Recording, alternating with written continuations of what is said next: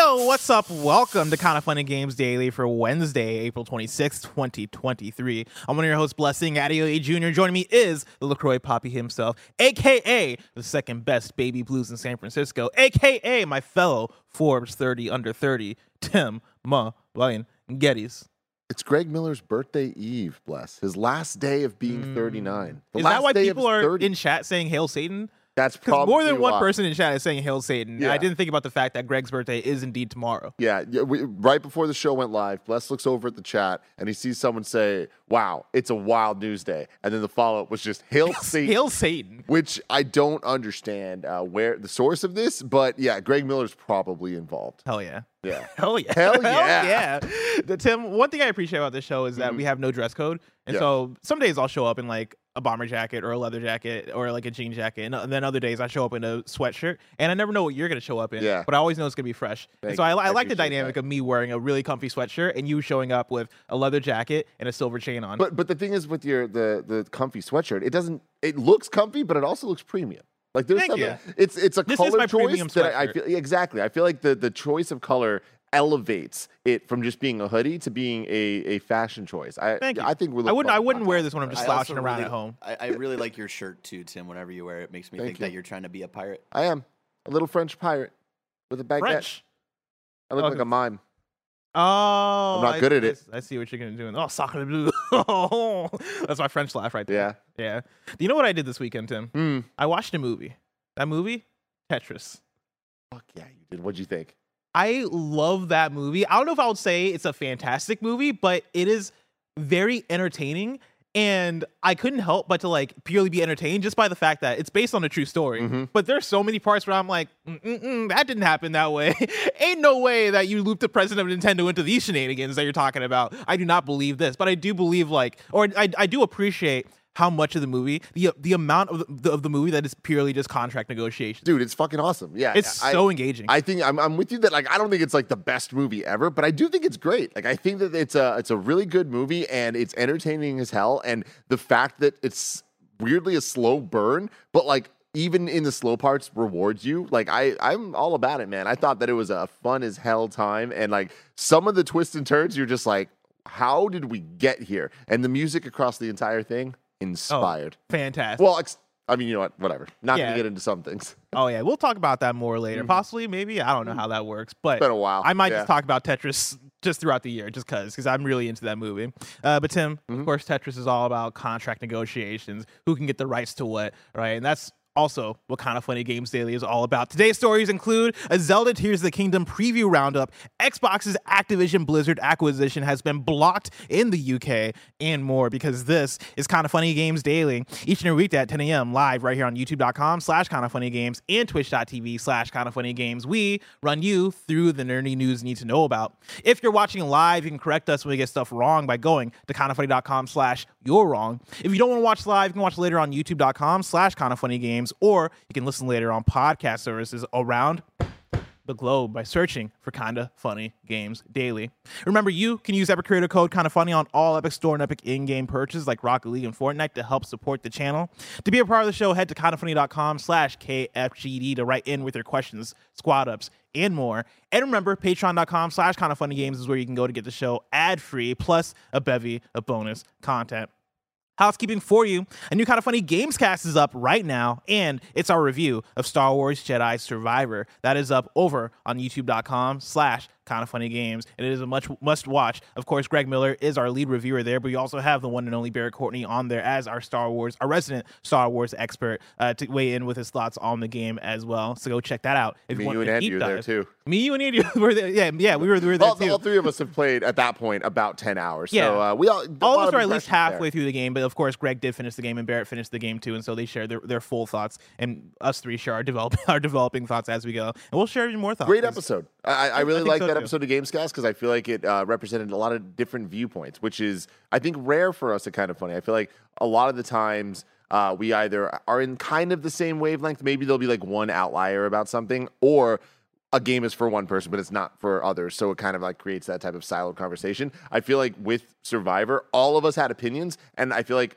about almost every element of the game, we didn't necessarily agree. And I thought that was a pretty interesting time for us. It was definitely a spectrum of opinions. And I think our differences of opinions bounced off each other well to kind of paint a good picture of what you can expect out of Jedi Survivor. But we'll talk about that more later, because one of our stories is, of course, going to be your review roundup. But for now, let me tell you about tomorrow and how tomorrow is going to be a fun day, because we're celebrating Greg's 40th birthday. That means that we're doing an all-day stream starting with KFGD with me and WWE superstar Xavier Woods. And then following that is a bunch of games and shenanigans featuring Greg, Xavier, Poe, and more. And that is happening tomorrow right here on Twitch and YouTube. It's going to be one worth moving schedules around to be there for. I've heard some of the plans that they have, and I'm like, I don't know how all these things are going to connect, but it's going to be beautiful chaos. Yeah. And Austin's going to be there. And Austin's one of my favorite people on the entire planet. Over on Patreon, we got a brand new episode of Kind of Feudy that is up. And for today's topic, we're going back to video games. So if you missed the video games Kind of Feudy, we got one for you here. And then remember, only on YouTube and the live stream, there's going to be a 30-minute post show where Snow White Mike comes in to talk to us KFGD hosts about your YouTube Super Chat questions. Stay tuned after today's handshake to hang out with us before the next Kind of Funny stream starts. Thank you to our Patreon producers, Tripod Plus Plus and Delaney Twining. Today we're brought to you by Rocket Money, but we'll tell you about that later. For now, let's begin with what is, and forever will be, the Roper Report. It's time for some news. We have 6 stories today. A baker's dozen. Starting with our number one. Tim, this morning I woke up. Now let me start with last night. Last night I went to sleep and I was like, tomorrow's going to be a pretty easy Games Daily.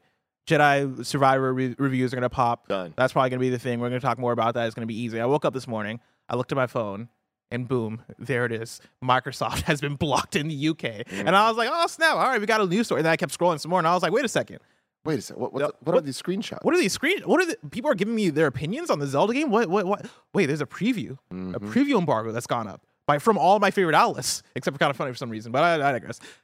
Let's get into a preview roundup. Let's talk about some Zelda. We're going to start off with Brian Altano at IGN. This is what Brian has to say about it. What truly caught me off guard with my time playing Tears of the Kingdom wasn't just how much there was to do, and there was certainly tons. It was just how much creative freedom I had as I attempted to take on every corner of it so far. Breath of the Wild's core philosophy was effectively, see that landmark in the distance? You can walk there. In Tears of the Kingdom, it's more like, see that landmark in the distance? Well, you have 100 different ways to get there, and a lot of them might not work. But when one does, oh boy, you're going to feel like a genius. Floating high above Hyrule are the Sky Islands, and that's where the large majority... What was that? Skylands? The Skylands, yeah, that's what they could have called them, but they decided not to. Probably a good decision. Skylands? That's what you came up with, Tim? Skylands. I'm sticking with it, y'all. All right. Well, there you go. And that's where the large majority of my preview of Tears of the Kingdom took place. If the Hyrule below is the updated open world from Breath of the Wild, the sky sections feel more akin to the Wind Waker, just minus the big red talking boat to get around. I've not played a Wind Waker. I didn't know that the boat talked to you. Oh, yeah. The King of Red Lions? Show some fucking respect to the royalty, bless. Daphne's no Hansen Hyrule. You're gonna fucking put disrespect on him? The best companion in the fucking Zelda series, blessing? He's making some really Get solid out of my points, fucking set. You're just saying words. Those weren't real words. things. They're quality words, everybody. Those weren't real quality things. Words like Skylands. Someone in the chat. No, you're not Sky Rule. You're not going to make Skylands happen. Rule. Skylands is not going to happen. All right? Skylands is not Streets Ahead. There are tons and tons of islands up there in disparate clusters and formations, and it's up to you to figure out exactly how you're going to travel between them, take on their endless puzzles, conflicts, and caves, and move on to the next one. Jumping out of Brian's preview, I'm going to jump into Charles's preview over at The Verge. This is Charles Pulliam Moore. Once you start really using Link's new abilities to interact with the things around him, the monsters, the weapons, the bushes full of bomb flowers, Tears of the Kingdom reveals itself to be much more technically complex and imaginative than its predecessor, which is saying something. At first, some of the new runes seem like souped-up versions of classics like Stasis and Magnesis, but unlike Breath of the Wild, Tears of the Kingdom actively encourages you to not only just use each of Link's new powers with a surprising frequency, but also to think about all the different ways you could potentially deploy them to solve puzzles and slay monsters. That is The Verge's preview. From there, I have a collection of tweets that I've screenshotted to give you a sky view. A Skyland view down. Thank you. Thank you. A lot of the opinions on the internet, right? SkillUp tweeted this out when he posted his video.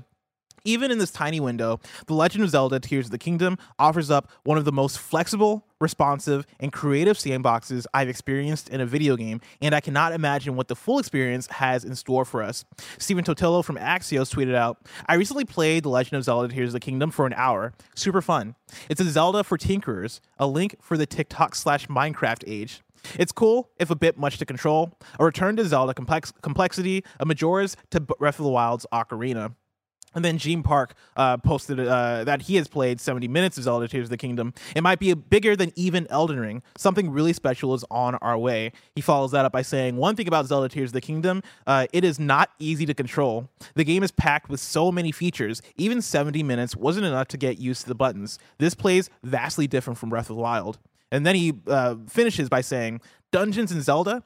I solved a puzzle and opened the entrance to one in the sky. Nintendo said, do not enter. I can see inside, and it looks mysterious and unlike anything in Breath of the Wild, but the true nature of dungeon design is still an unknown to us. That might be my favorite tweet about this so far. I love Gene, the idea of him like Zelda's trying, or Link trying to look in there and be like, he's like, what's that? That's a dungeon. That's a dungeon. I know what a dungeon looks like. That, my friend, is a dungeon. And Miyamoto's looking back at him, just shaking his head like, do not enter. No, I don't know what that is. Don't go in there, though. I don't know what that is. Don't go in there. Dude, this is exciting. I will say a lot of what they're talking about makes this sound even more like an anti-Tim Geddes game. Mm-hmm. The amount of tinkering. Tim, not a tinkerer.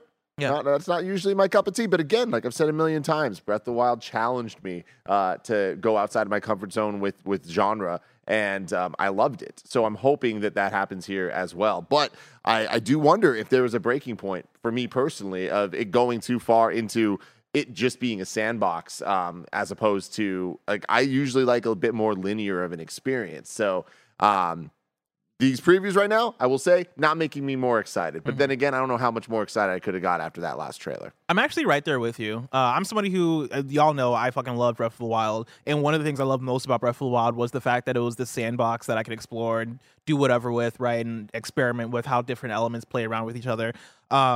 I went and I watched SkillUp's full preview, and I also watched like Giant Bombs and Game Explains, and just I consumed all of it, right? I was very fascinated with what they had to say. And in SkillUp's preview, he mentioned specifically that it felt almost like playing more of a survival game than something that is an open world action game, that I thought was really interesting. And he compared it to the idea of, oh yeah, I have all these elements I can play around with, right? I can interact with feasibly anything here and fuse and combine different things. I can make different structures, and you feel it feels like you're almost tinkering more than you're playing compared to Breath of the Wild, right? You're doing a lot of experimenting, combining things, and I found that fascinating. And I'm leaning towards your side of, man, okay, that doesn't sound like my kind of game. I'm not somebody who plays survival games at all, really. I think if there was one game to get me into that kind of game, it would be Zelda Tears of the Kingdom. The untitled sequel to Breath of the Wild, yes. Exactly. And, you know, on top of that, what everybody had in common in the previews was that everybody was very impressed with the lengths you can go to craft and create things. And for me, that has me excited, right? It's the idea of, while watching Dan Reichert's preview on Giant Bomb, he created like this flying contraption that was like this metal slab that he had, and he put on like 5 rockets toward the back of it, and then he puts like a balloon on top of it for floating. Then he puts a fan toward the back of it, and then he like places down a steering wheel, and he starts flying it all over the place. And I'm like, dude, this is awesome. Like, this is really cool. That worked. Like, it worked the way he wanted it to work. It seemed very intuitive. And it seemed like it wasn't complicated, which is my biggest fear about it. Yeah. I don't want to get lost in the weeds with the crafting stuff. I do want to explore and find the dungeons or shrines or whatever you have. I want to have that cool feeling of exploration and discovery, because that's what I love most about Breath of the Wild. It seems like that's going to be combined with just a lot of tinkering and a lot of crafting. Yeah, and with that, something that came up a couple times here is the complexity of the controls, which is interesting, and it makes sense, right, for the amount of things they're offering in this game, like just to be able to actually control combining all those things, as well as driving those things, I guess it would be the word, piloting those things. Like, there's going to be a lot. I wonder how crab hands we're going to get with this, you know? Yeah. Well, I mean, I believe it was Giant Bomb that was talking about how once you place the steering wheel on the contraptions you're controlling, it starts to feel way more natural. Like, that is the key to making it, to like turning your contraption into like an actual thing. I believe it was like once they started controlling it, all of the things went on at once, right? Like, if you place a rocket onto the slab and you hit the rocket, that'll activate the rocket. But if you want everything to work in tandem with each other, you place down that lever, you start controlling it, and it all just works in one. And so like, yeah, like it's something that I'm at the place where I'm just like, I need to play the game. I need to have this in my hand. I need to know how this feels in motion because it's so weird listening to other people describe it, and it feeling complicated, it feeling like it's getting into the weeds, but also they're talking about it with excitement. They're talking about it they're talking about it like they were into it the whole time. And I'm like, okay, cool. Well, that's a good sign. Yeah. It's a good sign that you got into the weeds and you're like, no, but these weeds are fun to be in. Hey, I mean, that's huge, right? Something I'm very interested in is what the point of the building is, because what we've seen in the trailers, which granted has just been like a lot of little glimpses. So it seems like for the most part, you're either building a weapon or you're building a vehicle of some sort. Right now, as a simp, I'm just a normal man. I'm just a normal man. All right. The idea. You also called yourself a simp just now. You said as a simp, as a normal man. You're right. Yeah. You're right. You know what? Hey, I just want to call that before people in chat call that out. Don't clip that out. Don't clip that out. You fucking cowards. Jesus. Corey will need a gif of that, please. I'm interested in. I can't come up in my mind with too many interesting use cases for giant vehicles in this game. Besides, getting from one place to another place, but once I have something I'd want to, I'm like, this is the best way to do that. I'm just going to do that. But it's Nintendo and it's the Zelda team. So like, I'm sure that again, I'm just a simple man. Yeah. I'm just an innocent, normal man. I'm a simp sometimes. All right. I mean, fair enough. For Nintendo, it happens. Plus, happens to the best of us. I'm sure that they're going to come up with some stuff that we're like, what the fuck? Like, only you could think of this shit. Yeah. What also has me excited is going back to the Gene Park thing of these previews were only able to touch on a slice of the game, right? They're playing only 1 hour, right? You imagine that they're very early on, and that the point of that hour was to get you familiarized with the tools at your disposal. Gene might have seen a dungeon, right? Like we don't know much about what's going on with the shrines, the lack of shrines, what's replacing the shrines. We don't know what's going on with narrative aside from Ganon's been drinking water and now he's Ganondorf and he's looking all sexy. Like, we don't know much about what's going on in the world of Hyrule now. And I love that there's still so much out there that we don't know, right? And like, cool, they're showing off this new stuff. What don't we know? That is still the stuff that excites me because I feel like they're playing that stuff very close to the chest. And I'm hoping that I pick up this game and within the first few hours, I'm like, wow, this is unlike anything I would have imagined that they had in store. Yeah. This is way different from what I expected. I still have that expectation, which is a crazy expectation. Very lofty, but it's an expectation that I feel it has been properly set up, and I think they have the confidence that it'll be met. But we won't have to wait long to see, Bless. It's April 26th right now. We're only a few weeks away. That's wild. We'll all be playing Zelda in just a couple weeks. I cannot wait. Woo. I will say one more thing in terms of a concern after the previews. Oh. I've seen a lot of the previews. I've seen like half the previews be like, played it. Performance seems fine. I'm not seeing that many stutters, all that stuff. I've seen like the other half of the previews be like, no, I'm seeing places where the technical side of it. Yeah, so it's interesting. I equally have seen, I'd say about 50-50 of the people being like, oh, it's great, and people being like, no, there's a problem here. But I feel like a lot of those people also were stating that this feels a lot more advanced than Breath of the Wild technically. Yes. That I think it was Arthur Geese that was saying that the Breath of the Wild very much felt like a Wii U port, whereas this feels more like a Switch game. And like the difference there isn't that vast, but there is one. Yeah. I saw some people saying that, yeah, this game looks a little bit sharper than Breath of the Wild, which I'd say is huge. But we won't have to wait too long to see. We won't. Around the corner. Story number 2. Xbox's Activision Blizzard deal has been blocked by the CMA. This is Ryan Dinsdale at IGN. The UK government's Competition and Markets Authority has moved to prevent Xbox's acquisition of Activision Blizzard. Announced on the government's website, the decision to block the deal was due to the implications for cloud gaming. Quote, the deal would alter the future of the fast-growing cloud gaming market, leading to reduced innovation and less choice for UK gamers over the years to come, the CMA said. Microsoft has retaliated by saying it'll appeal the decision, saying it is disappointed by the result that appears to reflect a flawed understanding of this market. Brad Smith, vice chair and president of Microsoft, said, quote, we remain fully committed to this acquisition and will appeal. The CMA's decision rejects a pragmatic path to address competition concerns and discourages technology innovation and investment in the United Kingdom.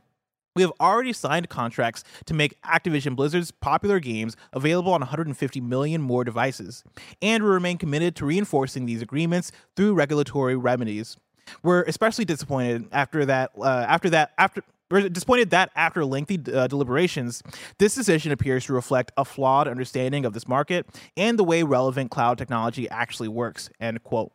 Activision Blizzard CEO Bobby Kotick said in an open letter to staff that while the CMA's decision to block the deal wasn't good news for the companies, it is far from the final word. Can we make it the final word sometime soon, please? Kotick vowed to join Microsoft in contesting the decision and said it has already begun the work to appeal it in the UK Competition Appeals Tribunal. Quote, "We're confident in our case because the facts are on our side. This deal is good for competition," end quote. Microsoft's acquisition of Activision Blizzard may have reached its conclusion in the UK, and even if it's appealed successfully, the deal is still being investigated and debated elsewhere. The European Union has reportedly hit Microsoft with a formal antitrust warning, and the United States Federal Trade Commission also sued to block the acquisition, with a trial set later for this year. It's also faced scrutiny from various U.S. senators, the city of New York, and the U.S. Justice Department, though Spencer has remained confident about the deal throughout. So here we are on April 26, 2023, still talking about this, but this is a real move. This is a step forward. This is a big update. Step backward? Step sideways? I'm not so sure, but it's a step, right? I am honestly very surprised to wake up to this version of this news today, because from everything we've seen for the last couple months, it seemed like there's been some issues, but Xbox and Microsoft have figured them out and been rectifying and, doing the little world tour, getting all the ducks in a row here. And last week, there was various financial outlets reporting like the deal is close to being signed and it's going to go through. So it's one of those things where those are pundits on the financial side of things that really know this stuff. Mm-hmm. And it's usually when they say that type of stuff, it happens the way that they predict. So for this to happen here, I am surprised. Yeah, this is the first time where I'm like, oh, this might not actually happen. Like, Microsoft might not actually get Activision Blizzard. Up until now, I've been convinced that it's going to take deals, and that still might happen, right? Like, if this appeal goes through and they're able to find success with that, I imagine the move now would be to, all right, in the way that we've been signing all these 10-year deals with Nintendo and trying to make that happen with PlayStation and all these other things, they're going to find more cloud platforms, if they're out there, I guess, to sign more deals with. They might just have to be like, cool, we're going to hunt down every cloud platform on the planet and sign a 10-year deal to make that go through. So, I mean, I'm also shocked that cloud is what this came down to. I know, me too. But that's the type of scrap we're talking about here, right? Where it's just like trying to nitpick and trying to find the way in to be able to block this. So where aren't they right now in terms of cloud? Oh, like where have they not signed deals? Yeah, I could not tell you. Yeah, Chad, help me out here if you have a good answer, because I do wonder like where because there has to be that line of Xbox starts doing the things that they didn't want to do, but through the power of negotiation, they kind of were forced to compromise. Because there is a reality at some point where, not so much in the cloud sense, but at what point does Game Pass end up on Switch or end up on PlayStation? You know what I mean? And I know that is like big leaps, but we're talking about. I mean, I think that's what they want. Anything can happen, right? But yeah, that is the thing. I wonder, do they want Game Pass on PlayStation? Probably. Oh yeah, for sure. Like Xbox is more about the platform than about the hardware, and so wherever they can put Xbox Game Pass, the better, right? Because that's going to mean like they're still going to make money off of Xbox Game Pass, whether it's on Switch or PlayStation. Switch and PlayStation would also make money off of that. Would be the whole thing, right? Yeah. Which I think Xbox would be fine with, but I think PlayStation's like, no, fuck that. We have PS Plus. We have our own platform. You're our competition. We're not going to let you in the door. Like that is not what this is about. Just like Nintendo in the dungeons. Just like Nintendo, exactly. Just like Miyamoto standing behind Gene Park and being like, "No, I don't know what that is. Don't go in there." That's PlayStation with Xbox. Bill Spencer's like, "What's going on in there? What's going on in the PlayStation dungeons?" But yeah, like I'm very curious on what on the links they have to go to, right? Like, just like you're saying, what are the other cloud platforms that they have to make deals with? Do they have to make bigger and better deals with the platforms they've already made deals with, right? Does it go from 10 years to 20 years? Does that even make sense anymore? Like, can you think about 20 years in the future when it comes to video games? I don't think so. Yeah, I mean, that's a good point. Like, I can't think, we don't know every deal. We don't know the details of every deal, but there aren't many 10 years already, I feel like is very long for a video game deal of any sort. The longest thing I can remember is back in the day, Tony Hawk signed a 13-year deal for those games. And that was like, wow, that is like ridiculous, like unprecedented. Whereas like things like the Star Wars EA deal was like just a couple years, right? No, I think that might have been 10 years. Was it 10? God, 10. It was a went by longer. fast. Yeah. Because I remember talking about that in like 2014, 2013 or something like that. And I forget if they ended that deal earlier. Yeah, well, yeah, there was like the weird. Eventually, they made a new version of the deal, but yeah, man, this is where we're at, I guess, right? Like, there's not too much to say that we haven't already said a million times about this. I am very surprised that it didn't go through. I still think it will, and I still think that this, unfortunately, is just going to get drawn out even longer. On that note, I want to bring in a question from Nano, who writes into kindafunny.com/KFGD and says, "Hey y'all, with the CMA officially blocking the Activision Blizzard deal, do you see this as the end of this year's long news? I mean, to me, this feels more like a setback than a complete shutdown with Activision and Xbox immediately appealing the decision. With your vast legal knowledge of UK laws, do you eventually see the ruling get overturned?" I mean, I think there's a good chance it gets overturned. I think there's a good chance that it doesn't. I think even if it does get overturned, if they appeal it and they're like, no, okay, we're after reevaluating, you're cool with the CMA. I still go back to the bottom of the article where they talk about all the other obstacles they have, right? You're talking about the FTC, you're talking about the European Union, you're talking about a bunch of countries you have to go through, and I am stressed reading about it. Right, I like putting myself in the shoes of like Phil Spencer and the people at Microsoft and Activision who are trying to make this deal happen. I get stressed because I'm like, dude, you have to make sure that you're good with all of these people, good with them, and also not fucking yourselves. Yeah, for your future. Like, you can't promise things that are going to long term not be good for your own business, but sometimes those are the things that need to be said or done at a certain time. So there's a lot at stake here, and I think that there's the other side. To answer the question, I think that there's an 80% chance this goes through. I think that there's still a 20% chance it doesn't at the end of the day, but I think that it is more likely than not by a large margin. I also think that if it doesn't, and even if it does, but if it doesn't, like, this is going to have ramifications across Microsoft and across Xbox because of the amount of time and effort put into this, amount of decisions that had to be made and things that had to be said. Like, this could result in a lot of bad things for many people. If at the end of the day, Xbox isn't able to acquire Activision Blizzard after investing so much into this, like, that's not going to be good. That's going to be bad. Like, that's going to be bad. I don't know what those ramifications will look like, but it's not going to be great for Xbox. Of course, that doesn't mean Xbox goes away or anything like that extreme, but I do think that totally redefines what Xbox's plan is, right? Like, what does that look like in terms of, like, are you still putting all your eggs in the Game Pass, right? When Activision was like that trump card that you had, now that that's gone, do you reevaluate that? Do you reevaluate like who you're having develop what? Did you already start to make plans in terms of Activision Studios taking these things over? Did you think about Crash and like Crash? Did you think about like other Activision IP? I don't know why Crash. Think about Crash. Did you think about? I don't know why Crash was the first one to come to mind, but sure. Yeah. Did you think about? Were you planning and thinking about other Activision IP and how to like spread those out and what to do with those? Like, how much of your strategy is hinged on Activision Blizzard? And now that might not happen, what becomes the strategy in terms of how you're going to become the market leader? Who knows? I'm also convinced that like they're rattled over there. At least at Activision, they're rattled. I don't know if you saw the email from. I got an email from Activision about this, like a representative of Activision with a media statement. I don't think so. So in my email, this comes in, and they say it's an official media statement, and so I'm on the clear to read this. And this is from somebody who represents Activision. It says the CMA's report contradicts the ambitions of the UK to become an attractive country to build technology businesses. We will work aggressively with Microsoft to reverse this on appeal. The report's conclusion are a disservice to UK citizens who face increasingly dire economic prospects. We will reassess our growth plans for the UK global innovators, large and small. Will take note that, despite all its rhetoric, the UK is clearly closed for business. They're throwing haymakers from like Activision at the UK's regulatory people. That's wild. Like, I've never read anything like this in my email before. I'm like, shit. Yeah, originally it was just like, the top dogs of PlayStation and Xbox that we were joking about, like the boxing match. But now it's like, no, they're going after the UK, baby. Yeah, we're going after a nation. Worldwide. Jesus. Yeah, man. I'm tired of talking about this, but we're going to have to continue to because it is going to keep going. Where this is, I think this is drawn out, another 6 months?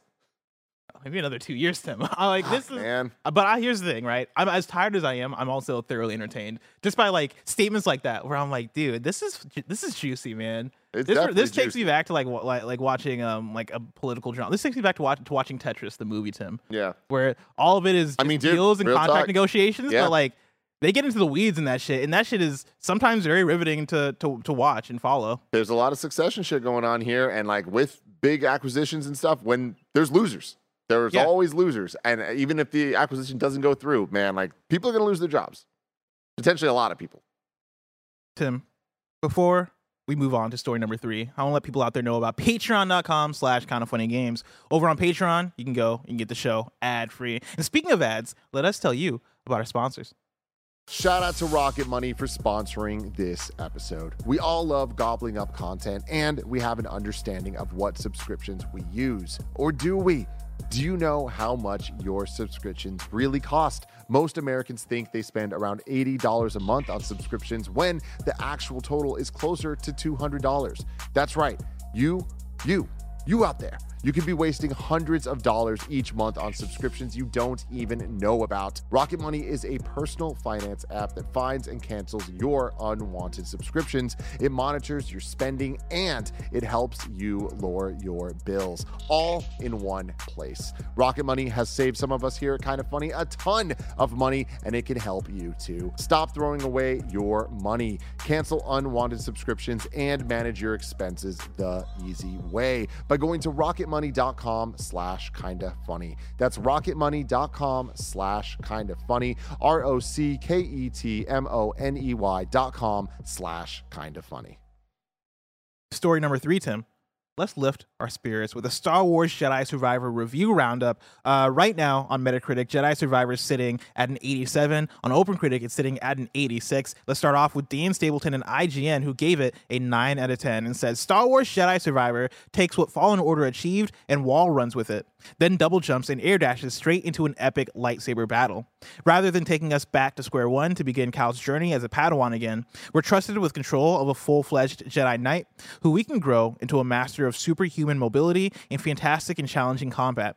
With a new set of larger, more diverse, and densely packed worlds to explore, and a memorable cast of returning characters, Survivor tells a story that may be predictable, but is still fun and, at times, emotional to watch play out. Launch performance issues aside, it's a sequel that does virtually everything better than the original, which was already an exceptional Star Wars game. If Respawn makes one more like this, it'll complete the best Star Wars trilogy in 30 years, hands down. Jordan May at GameSpot gave it an 8 out of 10 and says, Star Wars Jedi Survivor improves upon its predecessor's gameplay and storytelling to deliver an engrossing story of a Jedi grappling with morality. On a final note, Survivor's technical performance is a stumbling block that must be noted. Playing on Xbox Series X, I experienced random crashes on a number of occasions, all annoyingly during cutscenes before the game had a chance to autosave. On PlayStation 5, a colleague reported some occasional stuttering, screen tearing, and crashing too. And the PC version also has a variety of technical issues relating to in-game presentation, performance, and hardware optimization. And then Matt Miller at Game Informer gave it a 9.3 out of 10 and says, developer Respawn Entertainment clearly took a measured and thoughtful approach to analyze what worked and what didn't in its last Star Wars game. And Jedi Survivor feels like a worthy attempt at evolution. It captures the magic of Star Wars as well as anything in the current canon, and it's a stellar adventure in its own right. Tim Geddes. We, of course, did a review on Gamescast that went up this morning. We talked a lot about our spectrum of opinions on Star Wars Jedi, but I think for the most part, we're all like, no, this is great. Like, this is good. We all like this. Yeah. I mean, nobody disliked it. I feel like you were the lowest on it, and you still... I was still like, no, there's like so many good things in this game, and I think the game is good. I'm definitely on the higher side of this. I absolutely love this game, and I still have a lot to go, and I can't wait to get back to it. This is one of those games, I said this on Gamescast, it reminds me of God of War Ragnarok in the way that when I'm not playing it, I'm like, I need to get back to it. I need to know what happens next, and I really appreciate that that's not just in story and plot beats. It is also in the gameplay, where moment to moment, you're constantly being pulled into like different gameplay scenarios, whether it's combat or puzzle or it's like parkour, like platforming, traversal type stuff. And then sometimes it's a combination of all those things. I just feel like, and then you get the story beats, and all of that stuff is so seamlessly integrated together. And it's just an overall super fun game.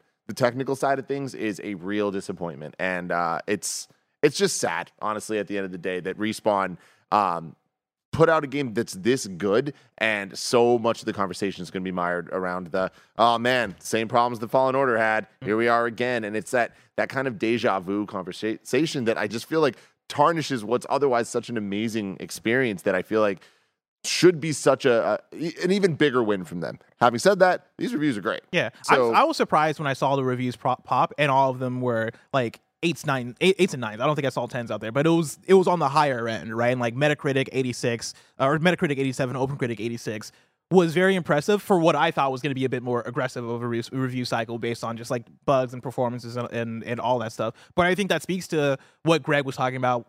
Greg, of course, was our lead reviewer when he started off talking about Jedi, right? Like he acknowledged, like, hey, yeah, playing through the game, there's so many. I've seen the bugs, I've seen the crashes, I've seen X, Y, and Z thing in terms of performance that brings it down. But the game is still a 5 out of 5 for Greg, and I think that we're seeing that reflected in the opinions of various reviewers. So the game is so good that we're able to look past a lot of that stuff, right? And I think that's gonna shift from person to person. Like it affected me more than I think it affected other people. But even with that, right, I still look at the game and I'm like, I'm gonna finish this game at some point. I think, yeah, I'm gonna come back to it. Right now, I'm taking a little bit of a break because I'm like waiting for. We're gonna get Zelda someday. We're gonna get Redfall someday, right? Like I'm waiting for them.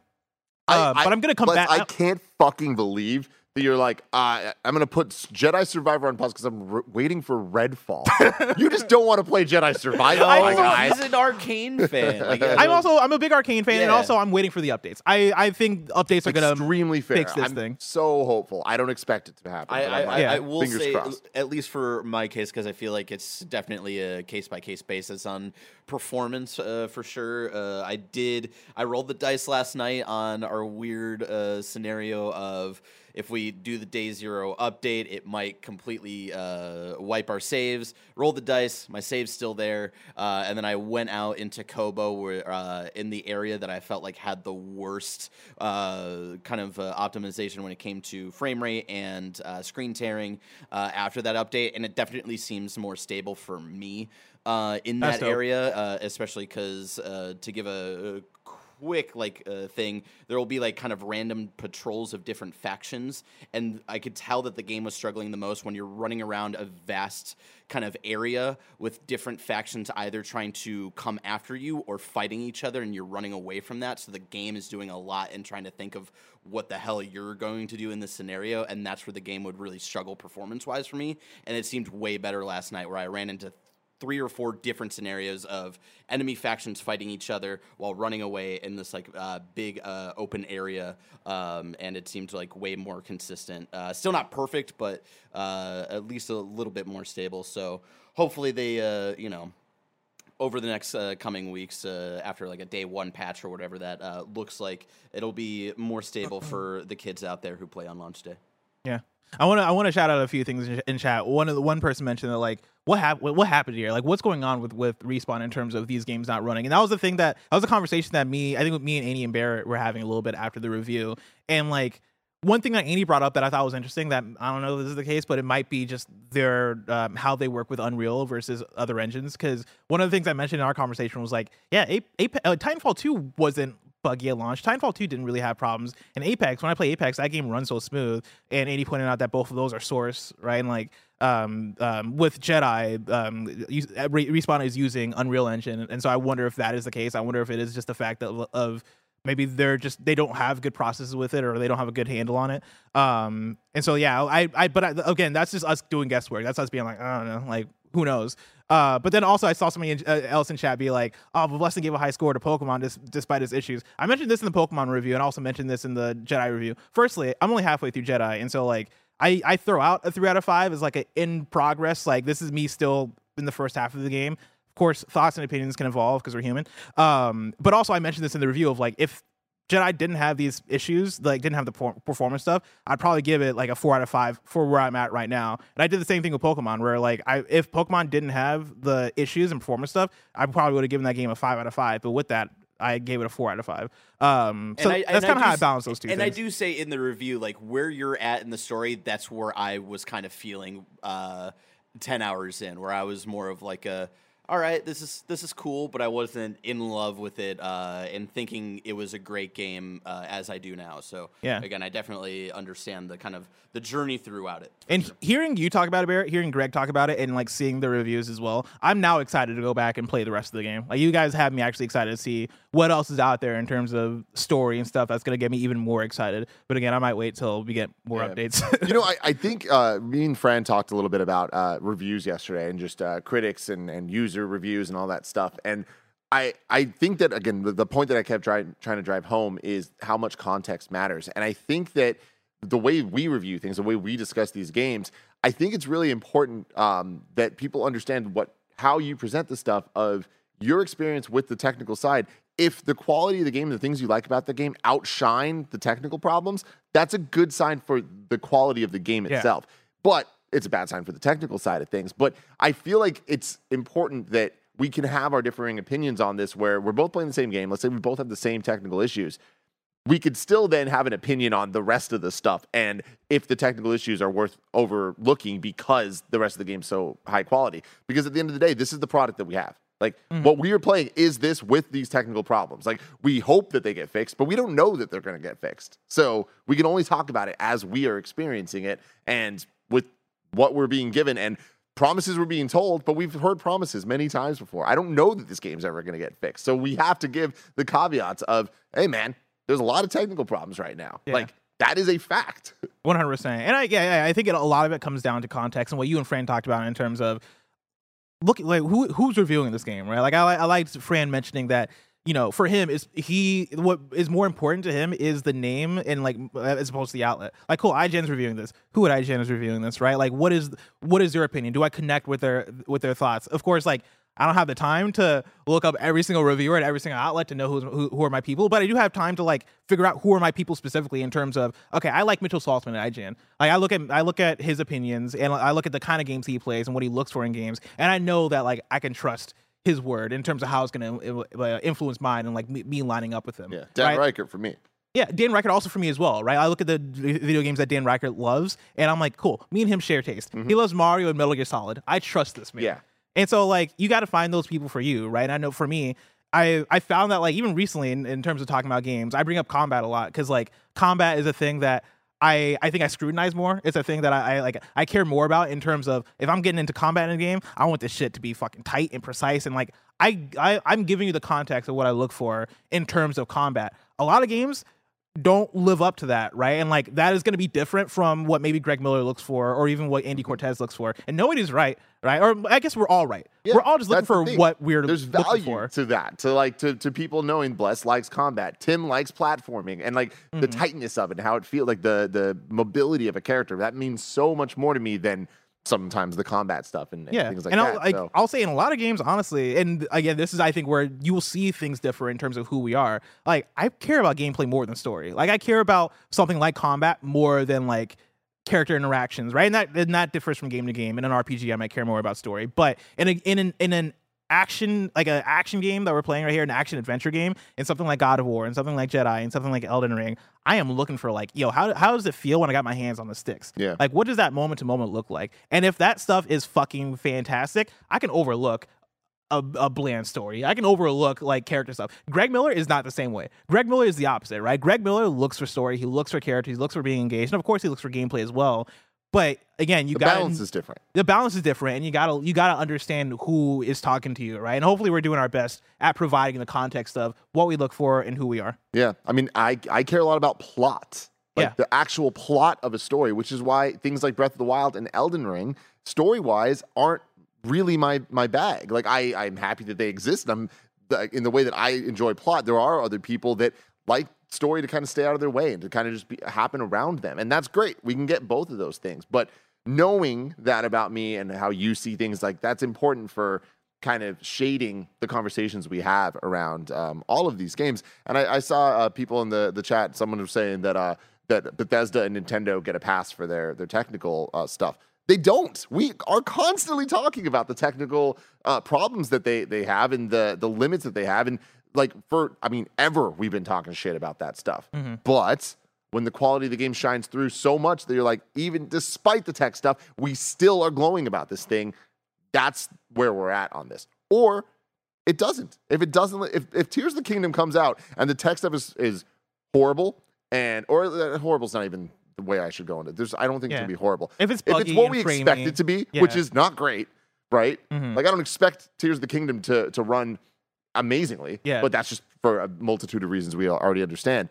If the gameplay and like the systems and stuff don't back it up and the experience, the wow factor, that's gonna be a problem. But I expect that they're going to. Yeah. Because it's Nintendo. 1000%.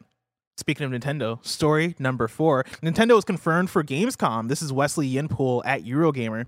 Nintendo will attend a Gamescom this year, event organizers have announced. It'll be the first time Nintendo has shown up at the German mega show since 2019.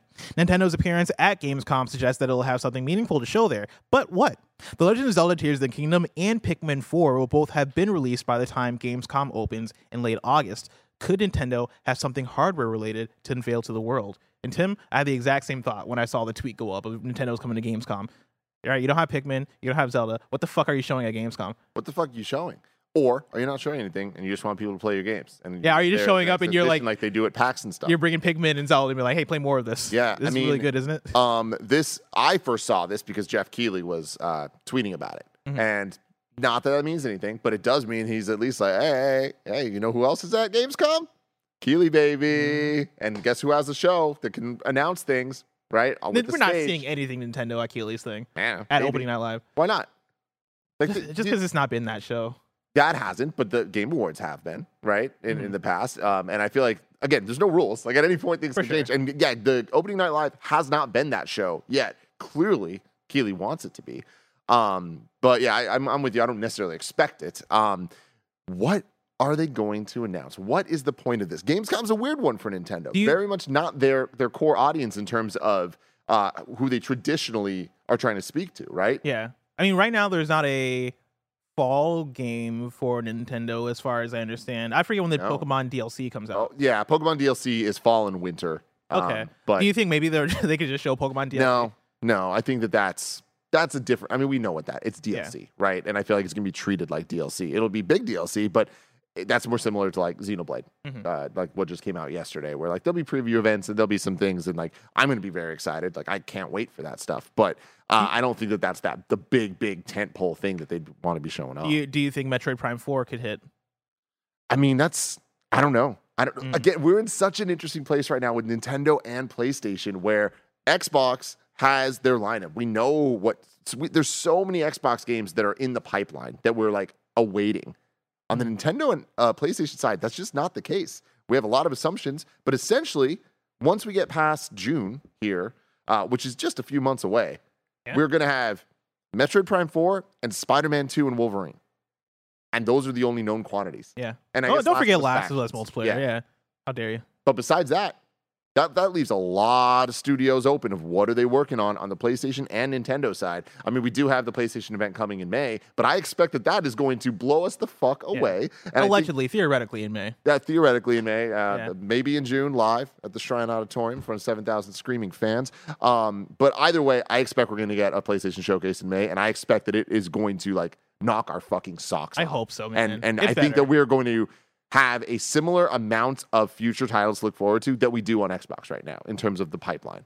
Right now, I have a running bet with Roger McCorney. Roger is convinced that we're going to see new Nintendo hardware release in 2023, and I told him no way.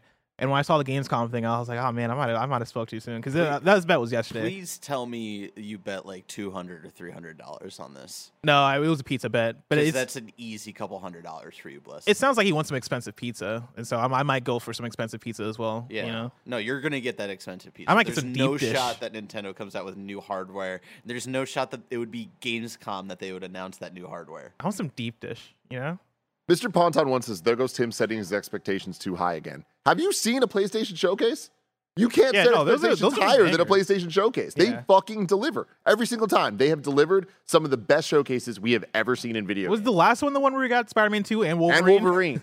And like the other one had Ratchet and like, dude. The one weird mishap was 2019. the one weird, and that was the one where it was like the weird Last of Us church and stuff like that. That wasn't But a that's showcase. like E3. That wasn't a E3. PlayStation showcase. Because we're What talking was about that then? We're talking That was about the E3. Yeah, that was just like that was the E3 showcase. So like we're separating it from like the modern ones. Yeah. Where it's like all digital or whatever. PS5, once they started showing all that cool branding of like all of the sacred symbols, like using the cool transitions for everything, then there was like the moment that we were like, are these real people or is it CG?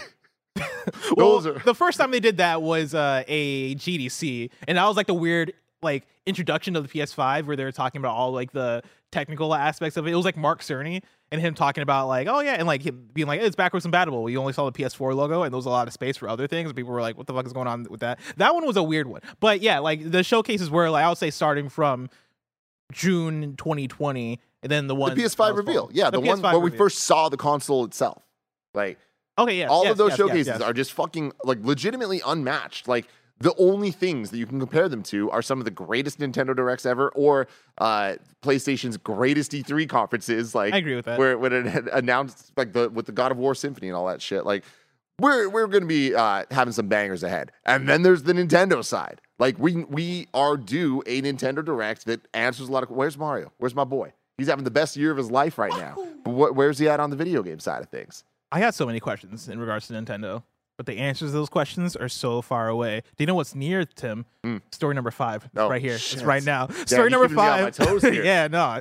Bethesda has revealed some limited edition Redfall Xbox controllers. This was tweeted out by Bethesda this morning, where they said, calling all vampire slayers, take back the island of Redfall with a limited edition custom Xbox Design Lab wireless Xbox controllers. Make it yours now and slay in style when Redfall drops on May 2nd. Still keeping it on the May 2nd date, huh? All right.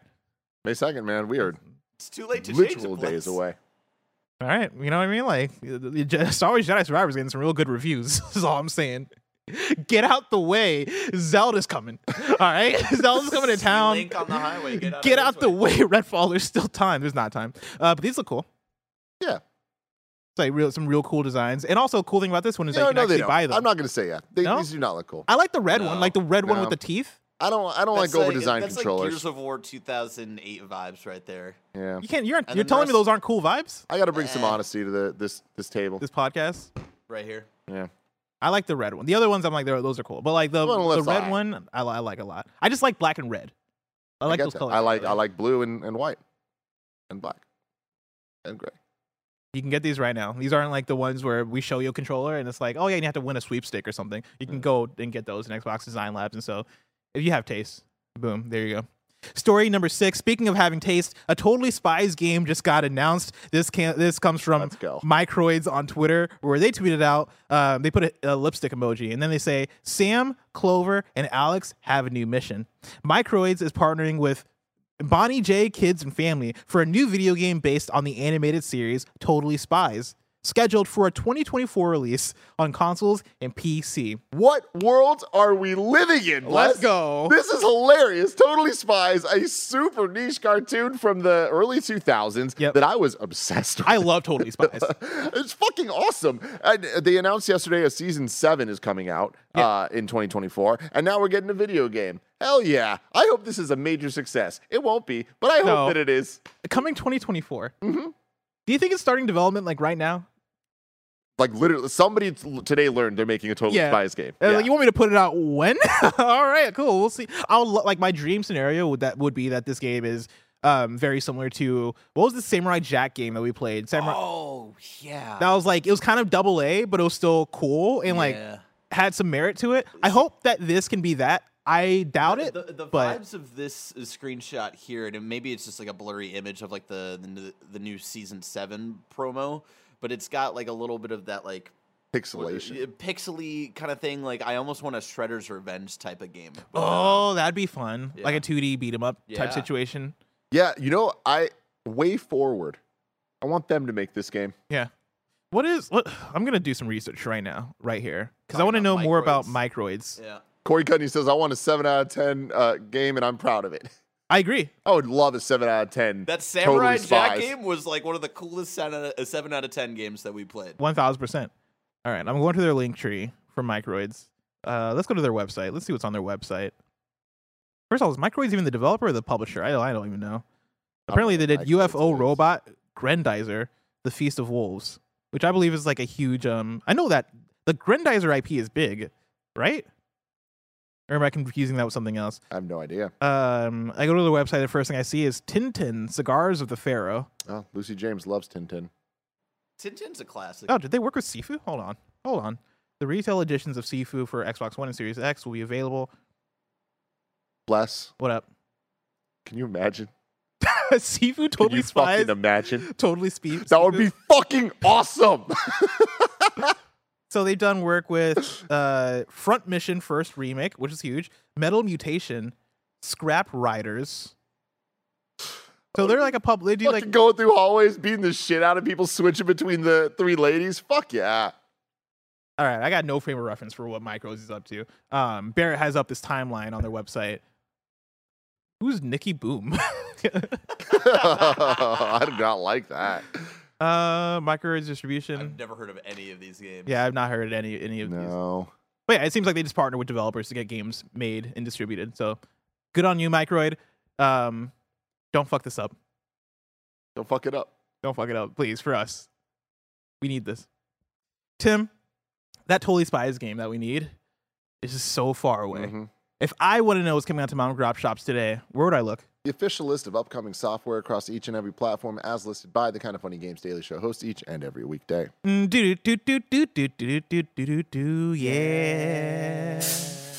Out today, we got Desta, The Memories Between for Switch and PC, The Centennial Case, a Shijima story for iOS and Android, Cassette Beasts for PC, Honkai Star Rail for mobile and PC, that's the new game from the Genshin devs, Gran Turismo 7's 1.32 update rolls out today, bringing with it 4 new cars, new scapes, sure, new GT cafe menus. All right, cool.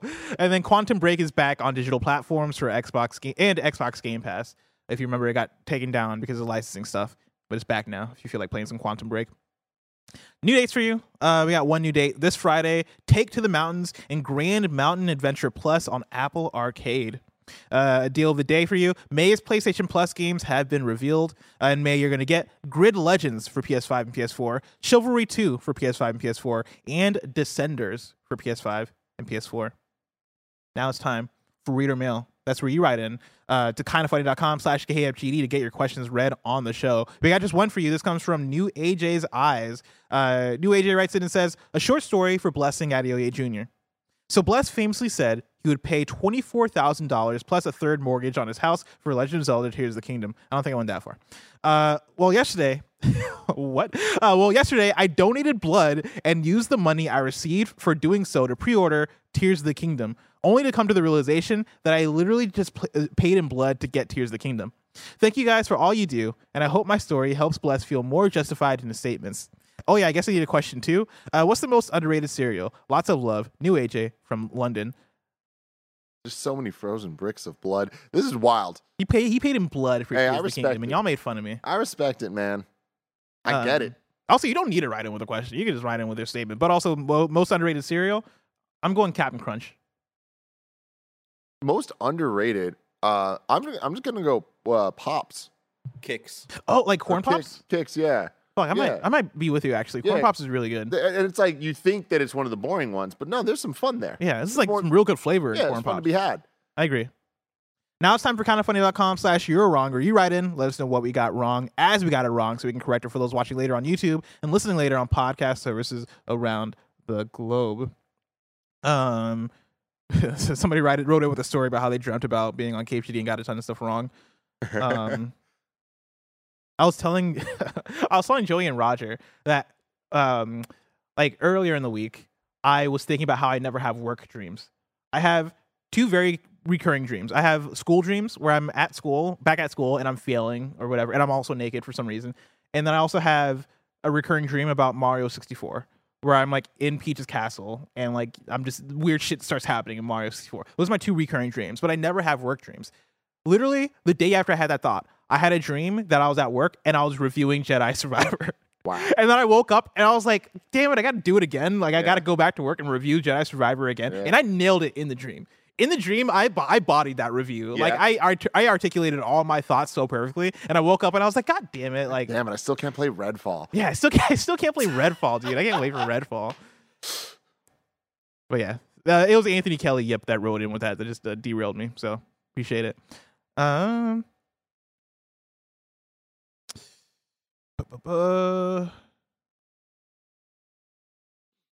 editorializing.